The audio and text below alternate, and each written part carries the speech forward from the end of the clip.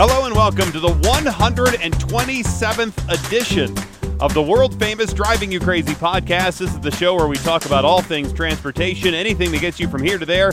I'm the traffic anchor for Denver 7 News. My name is Jason Luber. I am pedestrian and multimodal transportation advocate Joseph Peters. Drove here today. Driving still stressful. Bus still easier. You drove and it's stressful. Yes. I will give you a heads up. There is for the next month, a construction project on the westbound side of 6th Avenue from I-25 through Federal and about Perry Street. One lane is going to be blocked. Yes. You will see delays intermittently throughout the day. It's the worst. It is the worst. 8th Avenue, 13th, Colfax, those can all get you around it. Appreciate you, man. There you go. That's your traffic tip of the day. Traffic guru Jason Luber making his money right there. I was on the road again. Obviously, I drove here, but I also drove to Hutchinson, Kansas. It was another baton twirling event for my girls. They are expert baton twirlers. Mm-hmm. You can read all about it in the latest edition of Colorado Parent Magazine and my twirling, being a twirly dad. If you want to see them, there's also a nice picture of them and myself in that Colorado Parent Magazine article. Page 26, by the way. Don't waste time with pages 1 through 25. Go straight to 26. Anyway, Hutchinson is the small town of 42,000 in south central Kansas, not too far from Wichita. And it was a long drive. It was about 9 hours.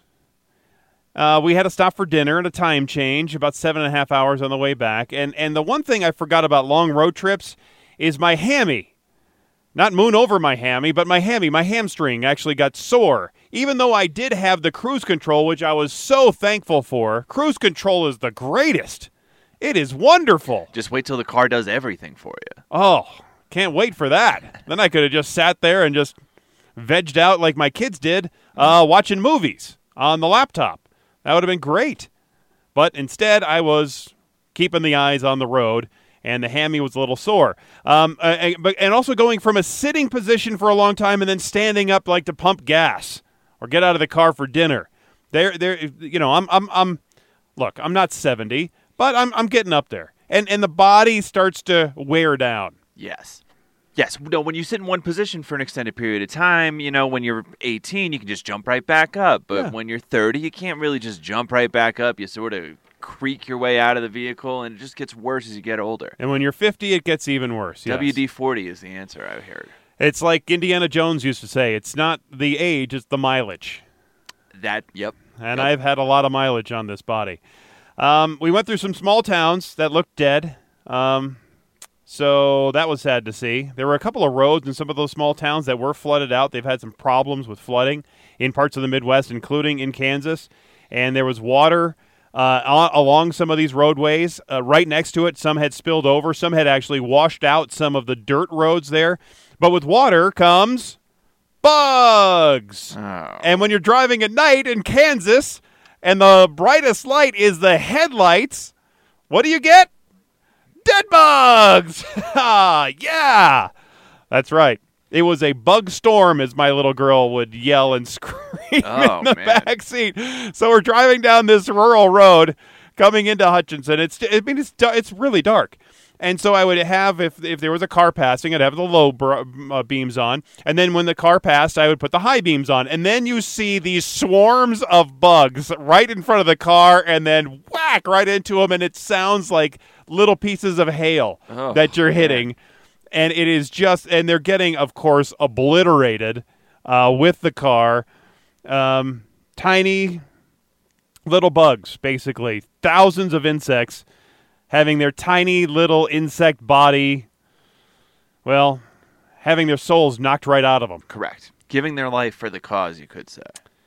Leaving their lifeless, gooey corpse all over the front of my car. Oof. Yeah, and there were plenty of it. It was actually so tough to see out of the windshield, I had to wash it off. Well, that was going to be my next question, is how often were you using the windshield wash? Because I didn't want to, Because you know how when you do that and you get a couple of bugs in there, then it gets all gooey, smushy, awful, and then it stays on the windshield for a long time after you've tried to clean it. Yep. And then you have to scrape and clean each blade of the windshield wiper to get all the bug juice off of there. And then you have to really scrub with good spray the windshield to get rid of the last of the bug guts, because it seems like at that moment the glass is so porous it's just holding on to the last of their innards. Yes. This is a classic case of fix or replace, right? Because after you go through that, you say fix it. Put in the effort, scrape all that bug juice off the windshield wipers. I say new windshield wipers, man. Just new windshield wiper. Boom. Get me a new set. I'm done with that. I do have pictures on my Instagram page. It's called Denver 7 Traffic. The number 7, if you want to see some of that carnage. I took some up-close pictures of the carnage. Yes, it is a massacre. It is a total massacre. Warning signs on the interstate. I did notice this, because I like to look at signs everywhere a sign. And at this part of the journey, we were getting off of I-70 and then getting back on after getting gas, and I saw this sign that says, warning, don't do this, don't do that. It also had at the bottom, it says, no animals ridden, led, or driven on the interstate. I'm thinking, all right, okay. I get the ridden, I get the led, and I'm thinking driven must be as in like driving a herd of cattle when you're going from one place to another.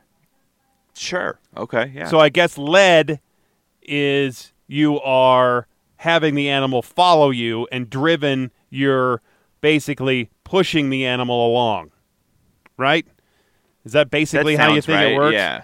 But I had to look that up because it was really intriguing, and it actually comes from the Code of Federal Regulations for Highways way, way, way back when there were construction companies that used animals to help with the road building and construction, when they used them way, way, way, way, way back. And the language and the safety warnings apparently have stuck, which I thought was pretty interesting. Hutchinson, by the way, is also the home of the salt mines. Yes, we talked about this. Did you visit the salt mines? We did take a tour of the salt mines. It's pretty darn cool. 68 degrees cool. Okay. So constantly 68 degrees. Now, this was the interesting part for me. It's because most of the salt that they haul out of there is actually used on roads for de-icing. And many of the drivers think that when the DOT is putting down salt, they're putting down actually a salt-sand mix. Now, here across the Front Range of Metro Denver, they have a problem, as well as other towns around the country, that use salt, and they try not to use sand because it can be ground up into fine particulates and then gets in the air and contributes to brown cloud, that whole thing. But when people see this salt, this mined salt getting thrown down on the ground, they think because it's dirty, it's not just pure white. They think it is a salt-sand mix, but that's actually not the case. So they grind it up into little pieces, and there are little pieces of impurities. There's little dirt pieces and other minerals and other impurities in that salt. So it looks like a salt-sand mix, but it's really just the salt with dirt, earth dirt. Yes. And so many of the DOTs use that for their road salt, many in the Midwest. Now, I believe, as I recall, that the state of Colorado gets their salt, their mined salt, from Utah. It's another big salt mines out there. But it was really neat. It was really fun to see the salt mines. We were 650 feet below the surface. Are there just giant piles of salt, like giant piles of snow during the wintertime under there? Or like what's No. the visual? So when you go down in this, first you got to get into this. It's a double-decker elevator. And so it holds only 15 people in each deck. And they take you down, and the ride is about a minute or so, and it's pitch black. They offer the riders to have the light turned on or not. And we said, no, we don't turn the light on. And it is pitch black, where you cannot see the hand in front of your face, pitch black. Fantastic. Okay. Super dark. So then you get down to the bottom, and you're in this giant cavern area where it is where it's just the staging area. They have some seats there for people that are going to be waiting to go back up.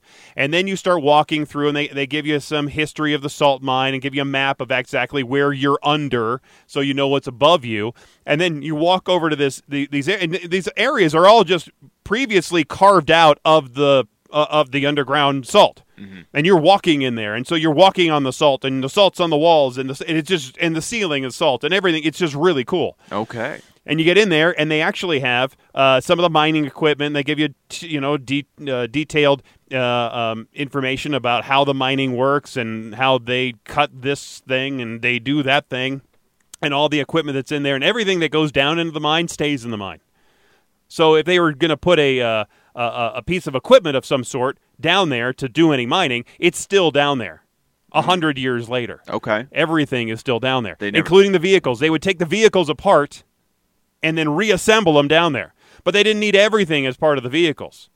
So they would take the engine out because they couldn't really use diesel engines or gasoline engines down there in the mine because it'd be killing all the workers. Right. So they retrofit them with electric engines, and they would take the pieces of the truck or car or whatever, and then you send it down to the mine that would fit in that elevator, and then reassemble it, and then off they go.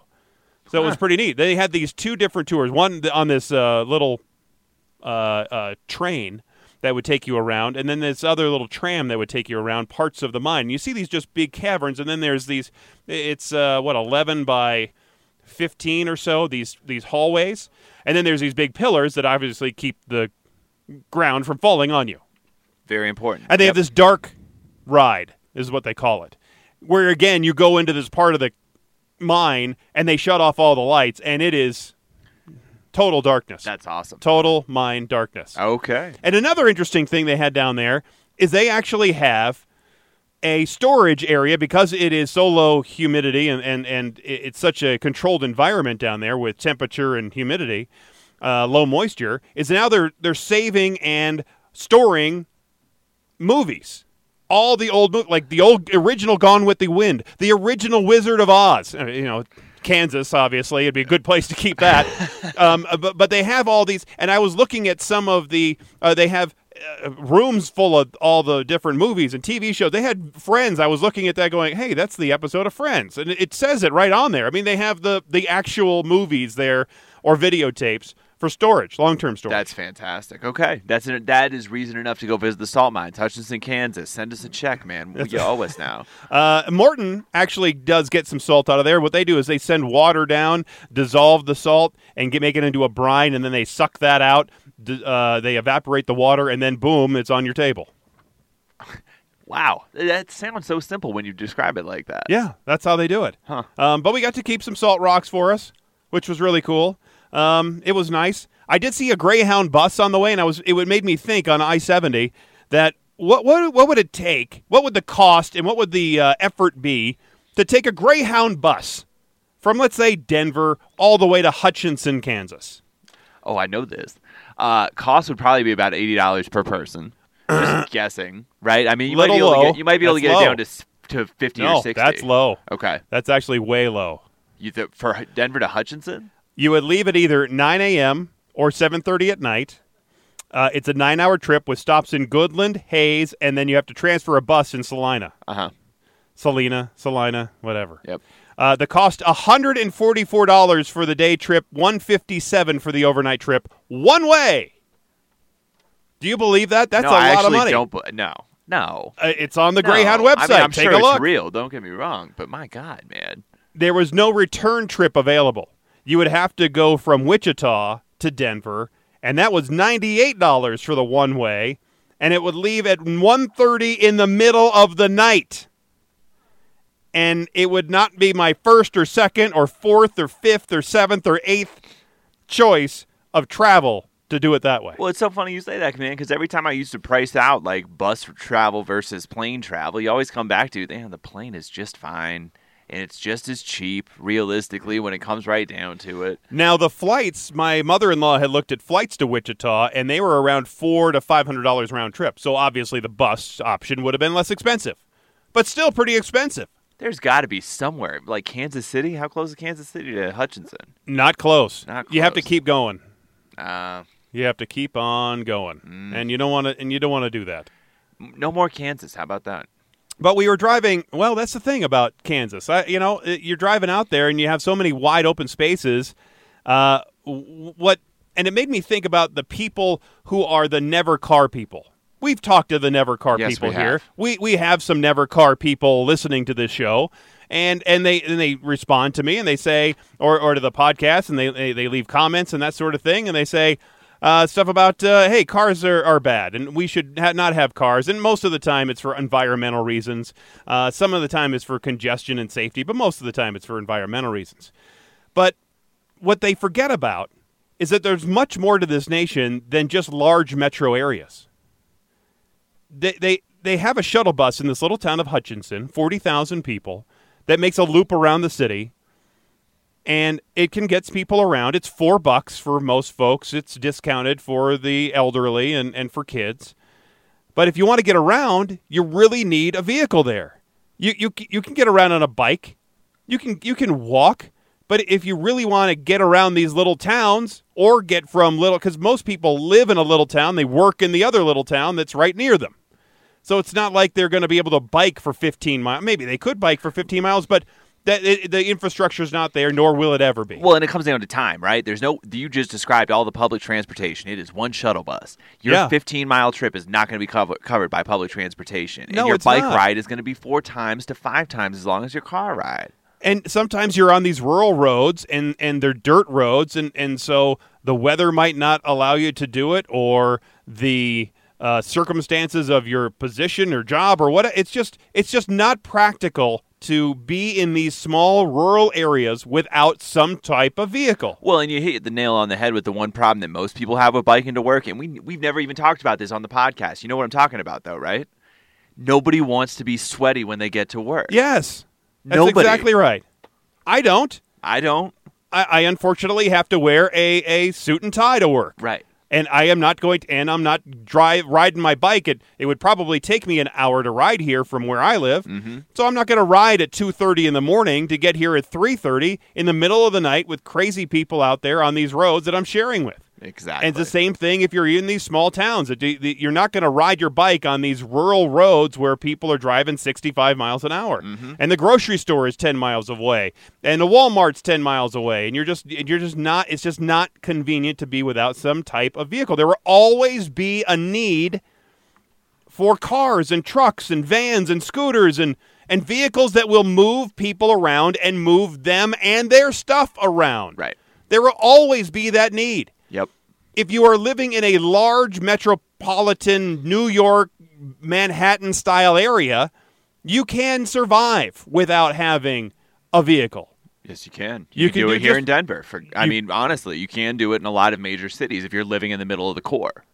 But you can't do that in most of the rest of the country. Right. And I don't think these people, these no-car-ever people, have been out there. They should just go on a Greyhound bus for a couple of hours out there to Goodland and see what it's like to live in these small towns. Well, and the ones who aren't just straight up trolls generally get it, right? It's not necessarily never car. It's think about every decision you make and sometimes take the car. But if you have the opportunity to walk or bike instead of taking the car, maybe you should do that instead. You know what? Like small choices. I think that the people who come out really hardcore, take a hard line, say never car, cars for 5% of trips, etc. What are we doing? Like, what are we doing? Did we build society like that? No. So you cannot retrofit society into what you think society should become. And we also explored that argument about pedestrians are always in the right, no matter what. And they're just not. That's just not the case. Correct. Then I was thinking about all the open space that was out there. And let's say Denver is on a 100-acre plot. Or let's say you just had 100 acres of open farmland that you have some access maybe within a mile or two or a couple miles of a major interstate. Let's just take I-70, for example, and you have 100 acres right a mile from I-70. No other infrastructure, just open land. And imagine if you could build your own city. Because really, if you think about all these cities that are cities now, they were usually put there because somebody found something like salt, or somebody came across a river, Denver, and most people stopped where they could find water at that time, 150, 200 years ago. When they were exploring the West, they go, water is a big deal, and they needed water because it was hard for them to carry enough water, 50 or 100 gallons from Oklahoma City all the way here. Correct. So they needed to find water. And that's where you find most of these towns, on a river, where rivers join, whatever. And then they would just start the little settlement. Well, imagine if you could, with our today technology, start your own city. You could build it from the ground up. That would be a really interesting concept to see if somebody could pull that off, where you have really nothing else around you for hundreds of miles except a large metropolitan city with buildings and trucking and some kind of industry. What would be the driving force? What would be the energy to sustain that city? I mean, you're talking about a company town, right? You're talking about Amazon decides it wants to You would have to. Yeah, Amazon decides it wants to move to the middle of Kansas because it knows it has all this wide open space and it can put its server farm there. And so they build out a city and they have to move in 5,000 workers and you got to feed 5,000 people and you got to have a grocery store for 5,000 people and all of a sudden you got a town of 25,000 people that has a decent enough economy. That's essentially what you're describing, right? I mean, exactly. When it comes down to it. Because you look at Detroit, it was, Henry Ford started making some cars, and we needed more people to build more cars, and so more people went to Detroit and went to the southeast Michigan area, and it really spilled out into northeast Ohio. And then you have other towns that did basically the same thing. You'd have a couple of big industries that would then support most of the town. But what would you do to create some kind of business that would be the major, because you don't want to ever rely on one major business, i.e. the car makers, for your livelihood, Flint, because then it could go away. And then where are you as a town? Dayton, Ohio. That's actually the next place my family is going. My twirlers are going for the next baton trip is Dayton, Ohio. Yeah. Yeah, it's a fair question, man. Okay. What is it? Have you already picked out a Hampton Inn or something in the old Dayton? No, the coach likes to stay at the Holiday Inn Express. There you go. So that's where we were. Wake up feeling like a doctor. doctor. Never sleep well at those hotels because of the air conditioning. The way that air conditioner unit is right there at the window, how it kicks on and off, that's always, I never like that. I would rather have it on all the time. You drop it to 58 degrees, man, it'll be on all the time. But then it gets to be 58 degrees in there, and my kids freeze. Nope, that's exactly how it should be. They need to toughen up. That's how cold it should be when you go to sleep, is 58 degrees. They make me sleep next to the air conditioner. So I will be the coldest one. That makes sense. And then I have my littlest one with me, and then my oldest daughter, sleeps with my wife in the other little bed. And those beds are never big enough. No. And just wait until you're in cot territory, where it's 2 beds plus the cot jamming into a little room. My family, we tried to do a road trip like we did when my brothers were 5 and 7 years old, when my brothers were 16 and 18 years old. So it was 5 of us in a 2-queen room where you wheel in the cot. It's just not pleasant, man. No, you cannot have 5 grown people, much less 4 with 2 half-grown people. Yeah. Good luck. Yeah. Anyway. Enjoy Dayton. I will not be going, actually. My mother-in-law will be accompanying them on the trip because I become the 5th wheel. If I go along and my mother-in-law is on the trip, then then she feels like the 5th wheel, and so therefore I'm staying home for this one. I would want to go, but it's like on this one, the regional one, they had me do announcing on Sunday it was a 2-day competition, and I was announcing on all day Saturday. So for 6 hours, I was in lane number 1. Man. Lexi Lytle in lane number 2. It's just. Do they live stream this? Is this the Nationals? I think the Nationals is live streamed or Facebook lived, I believe. So it's a pretty big deal for the national one, but not the regional one. Gotcha. I thought about doing it. Anyway, a 4-year-old boy on his first flight going from Houston to Orlando is now an internet sensation after his father took video of his boy reacting to a woman in the seat behind them who put her bare feet in that little space right next to the boy. The boy was sitting in the window seat, and the bare foot was wedged between the wall and his armrest where her toes were sticking right there into his seat area. Oh. So Dad then shared this video on his Facebook page. It's been seen over 100,000 times, thousands of responses. Now, the best part of this is when the boy, his name is Rodney, without hesitation, turns around. Well, first he says, stinky feet. I got some stinky feet right here. And he didn't like the stinky feet. So then he turns around and says to the barefooter woman, your feet are on my arms. No. I mean, they were, right? Yep. Ugh. The woman understood the message. She took her feet away and apologized to the boy. That's the thing about kids. They're so great because they don't consider really hurting somebody's feelings or being inappropriate in those situations. They just say, that's a problem. It needs to be fixed. You, feet, out. Yep. Woman probably didn't. Well. Let's not speculate about the woman. All I'm going to say is the size of the problem is always relative to the smell of the feet, right? No, that's a problem. Doesn't matter how good smelling or bad smelling the feet are. But if it's just like a baby foot, you know what I mean? It's not that big of a deal. But if you're it talking wasn't about a baby's foot. But if it's a claw and it's hairy and you got like little moose knuckles down there, then it's a problem. It was a regular adult woman's foot, and it looked clean. I can't vouch for the smell, but it was obviously a problem. Mm-hmm. Now, I might handle it differently by, I don't know, not tickling the foot, but maybe dropping something on it, and then therefore they think that something's going on and they pull their foot back. I don't know.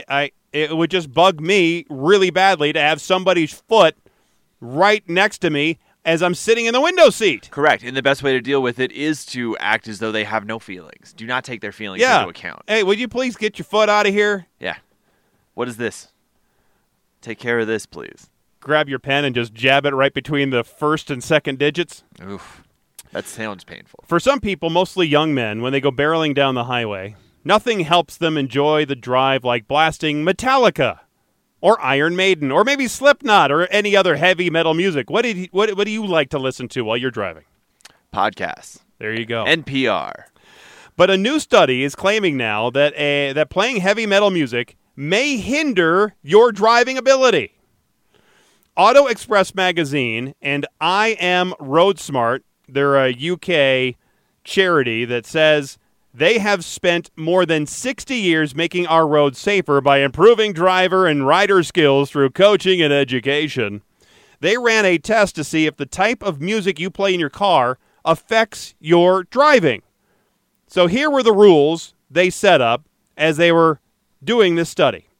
During the test, a driver was asked to make 2 simulated precision laps of a Grand Prix track while they were listening to songs at full volume from 4 different genres of music: thrash metal, hip-hop, classical, and pop.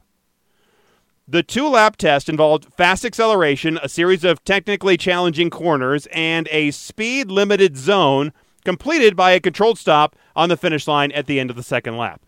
Go around, stop. The first run was done with no music, and the timing was 4 minutes and 34 seconds. Then the test subject tried a lap with Slipknot playing. You haven't listened to Slipknot recently, Jason? No. The driver apparently was a staggering 14 seconds slower, and his throttle movements were more jagged, the researcher said. The driver admitted listening to Slipknot made it harder to concentrate on the circuit layout. Now, maybe they're not a fan of Slipknot. Maybe they would have been done better with Foo Fighters. I mean, do you think they played like I don't think Foo Fighters, though, was. Do you think they played the most radio-friendly Slipknot song, or do you think they played the most metal Slipknot song possible, right? Oh, yeah. Like, whatever it was the one with the fastest drums and the most crazy guitars. And the most screaming. Yes. All of that. Then they played some classical music in the form of some Bach.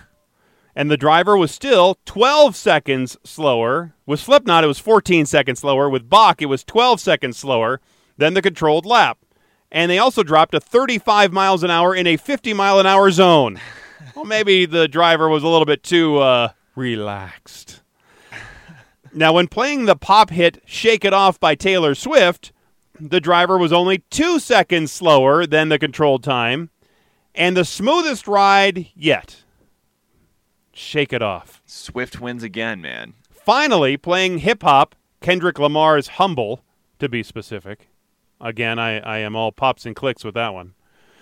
It resulted in the driver being just 1 second slower than the controlled lap. Well, Humble's a pretty tame hip-hop song. Again, It like, is? you know what I mean? Like, that's not... Again, if you're playing the most metal of metal songs, you got to play the most hip-hop of hip-hop songs. It's got to be Get Low by Lil Jon and the East Side Boys. The head of technical policy for IM RoadSmart said, "What is clear is that the furious thrash metal really reduced the ability of the driver to get around the track smoothly. That and high-energy dance music are designed to be felt as well as heard, and to be listened to at a high volume." They said it's clear neither help when it comes to making exact driving maneuvers. Volume is the major factor for concentration and has a huge effect. I would certainly advise drivers to dial down the noise when making a maneuver and save the thrash metal for later in the day or night. Unquote. So I guess the main point really of the story should be listen to your favorite driving music at a respectable volume, because it sounds like it's more the volume being so loud that is making you drive erratically than it really is maybe the style of music. Well, and frankly, we ducked away from the key finding of the study, which is everybody drove worse when they were listening to any form of music. Yeah. Drive in silence, folks. Turn us off. Don't do that. But you know what I mean? Like, don't listen to anything. Focus on the road, for God's sake. I would like to see how the driver would have done with different types of talk radio, podcasts, Rush Limbaugh, Stephen A. Smith, Jason Luber. Yeah. Exactly. You just throw them all in there, and you see how people do it. That would be interesting. I would like to see that contest go. Anyway, it's not. All right, I'm going to have something for you to look up here on your phone in just a second. So I've sailed on the world's largest cruise ship. It's the Royal Caribbean Symphony of the Sea. It's huge, and there are more huge cruise ships coming out. Carnival has one coming out with a roller coaster on the top of it. Yes.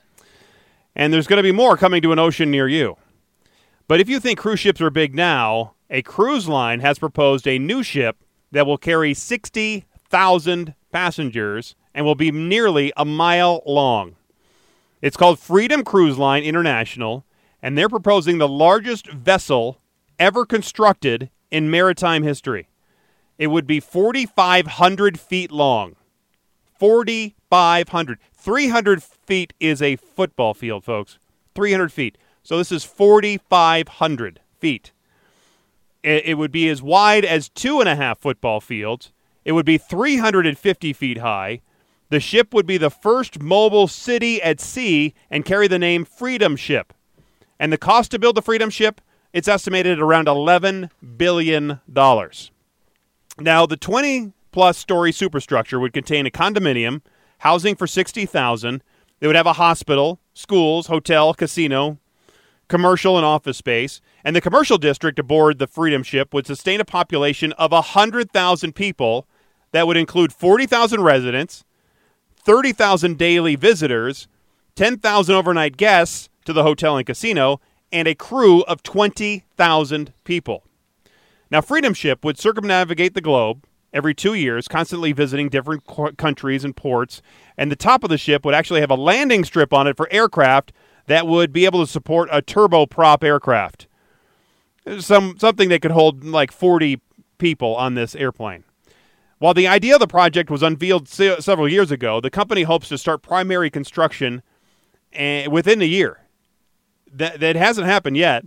However, there are some people that say don't get your hopes up too high, that this Freedom Ship is actually not going to be built, or at least the chances of it being built are very low. But the part that I thought was somewhat interesting here when I was looking at Freedom Ship, two things. You can buy residential units there on the Freedom Ship.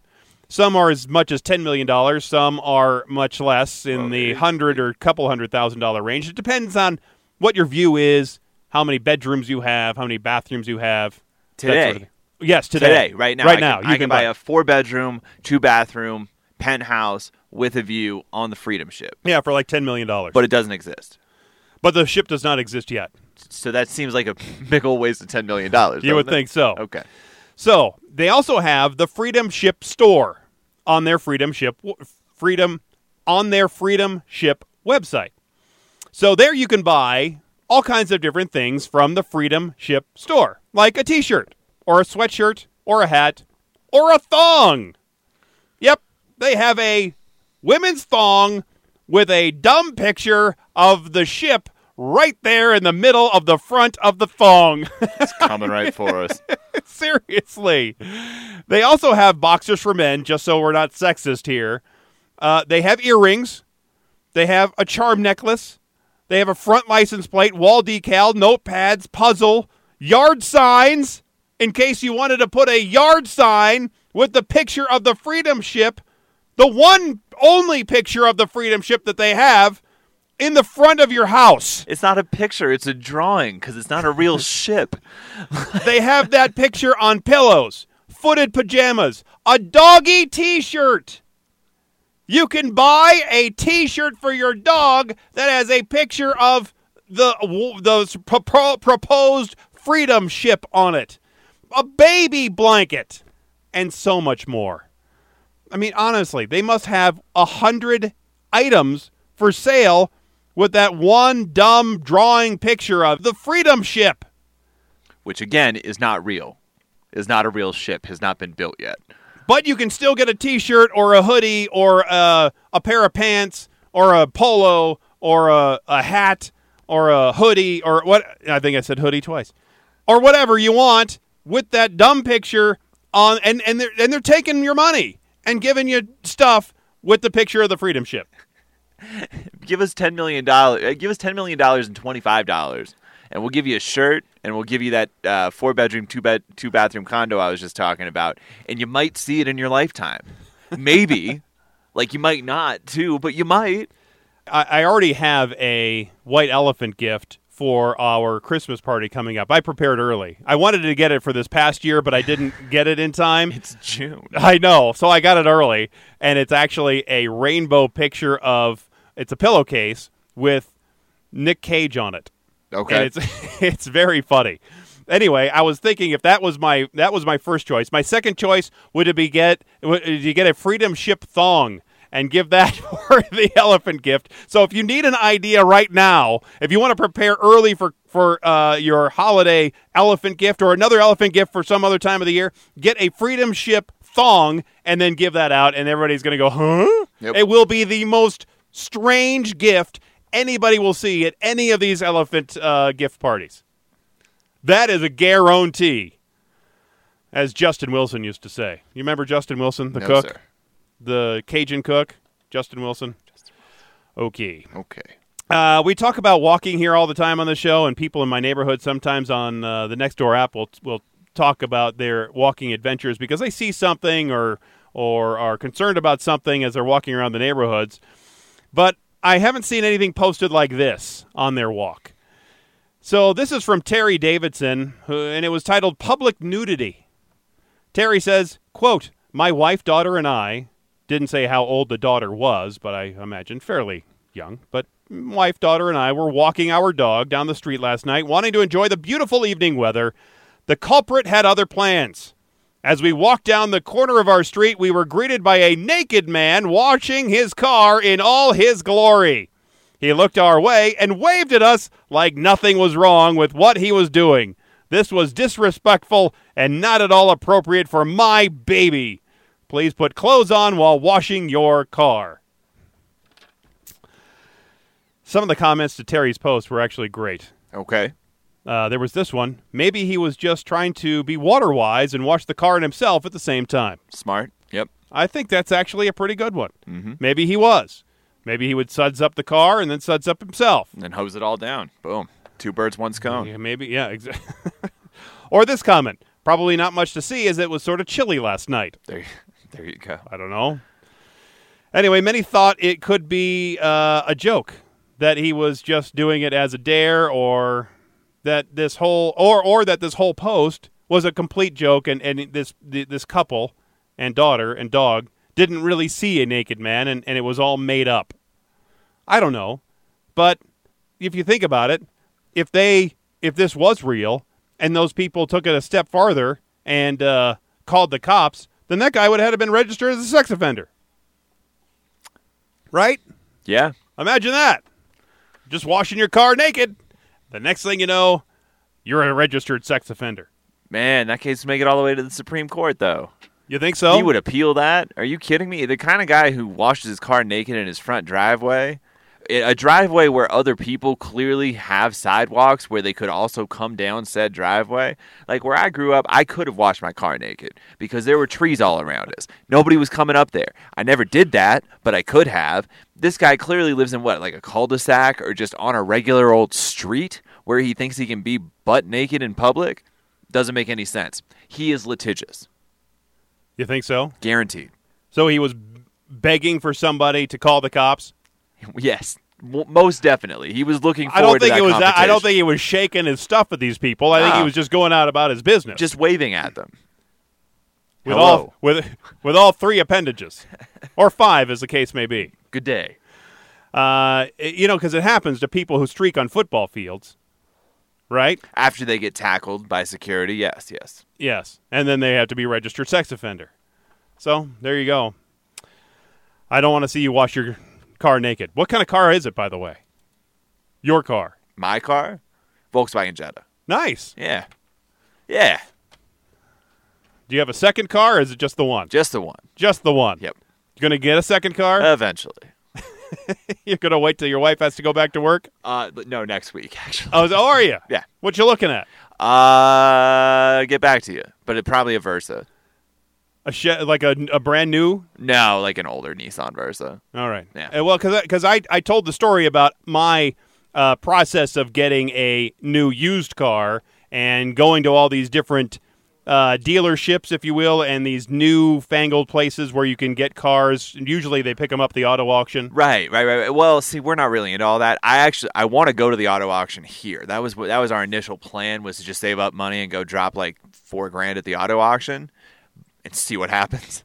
But no, my mom's hooking us up with this Nissan Versa, so we're just going to drive it across the country. So it's just a matter of getting it here, which should be. You could ship it. No. There are companies that will ship it. There's no fun in that, man. We're gonna see America. Okay. Probably too much of America. Probably some dead bugs too, man. You told me about Kansas. That's definitely a part of the country we're gonna have to drive through. So very nice. Well, there's a lot of open space there in Kansas, so enjoy that. The bug storm. Yes. Anything else driving you crazy? Listen, man. Several things, but I don't know if we really need to get into all that right now. I think all those conversations need to happen off the air. I am still disappointed I didn't receive any voicemails from anybody listening to last week's episode. So here the number is again, 303-832-0217. 832-0217. That is the number you can call, and you will get our voicemail, 0217. And I think this is what it should sound like. Let me see if I can get this to, where's the speaker here? See, it just pops up right there. See? And then you leave the message right there. Boom. And then it comes right to my voicemail, my mailbox. And then we can play it here on the show. So, again, 303-832-0217. Just say hi. Say bye. Say nothing. Say something. Say something. Say something. And yell at us, man. I get out all those frustrations. Tell us what's driving you crazy. Are you publicizing that number on air?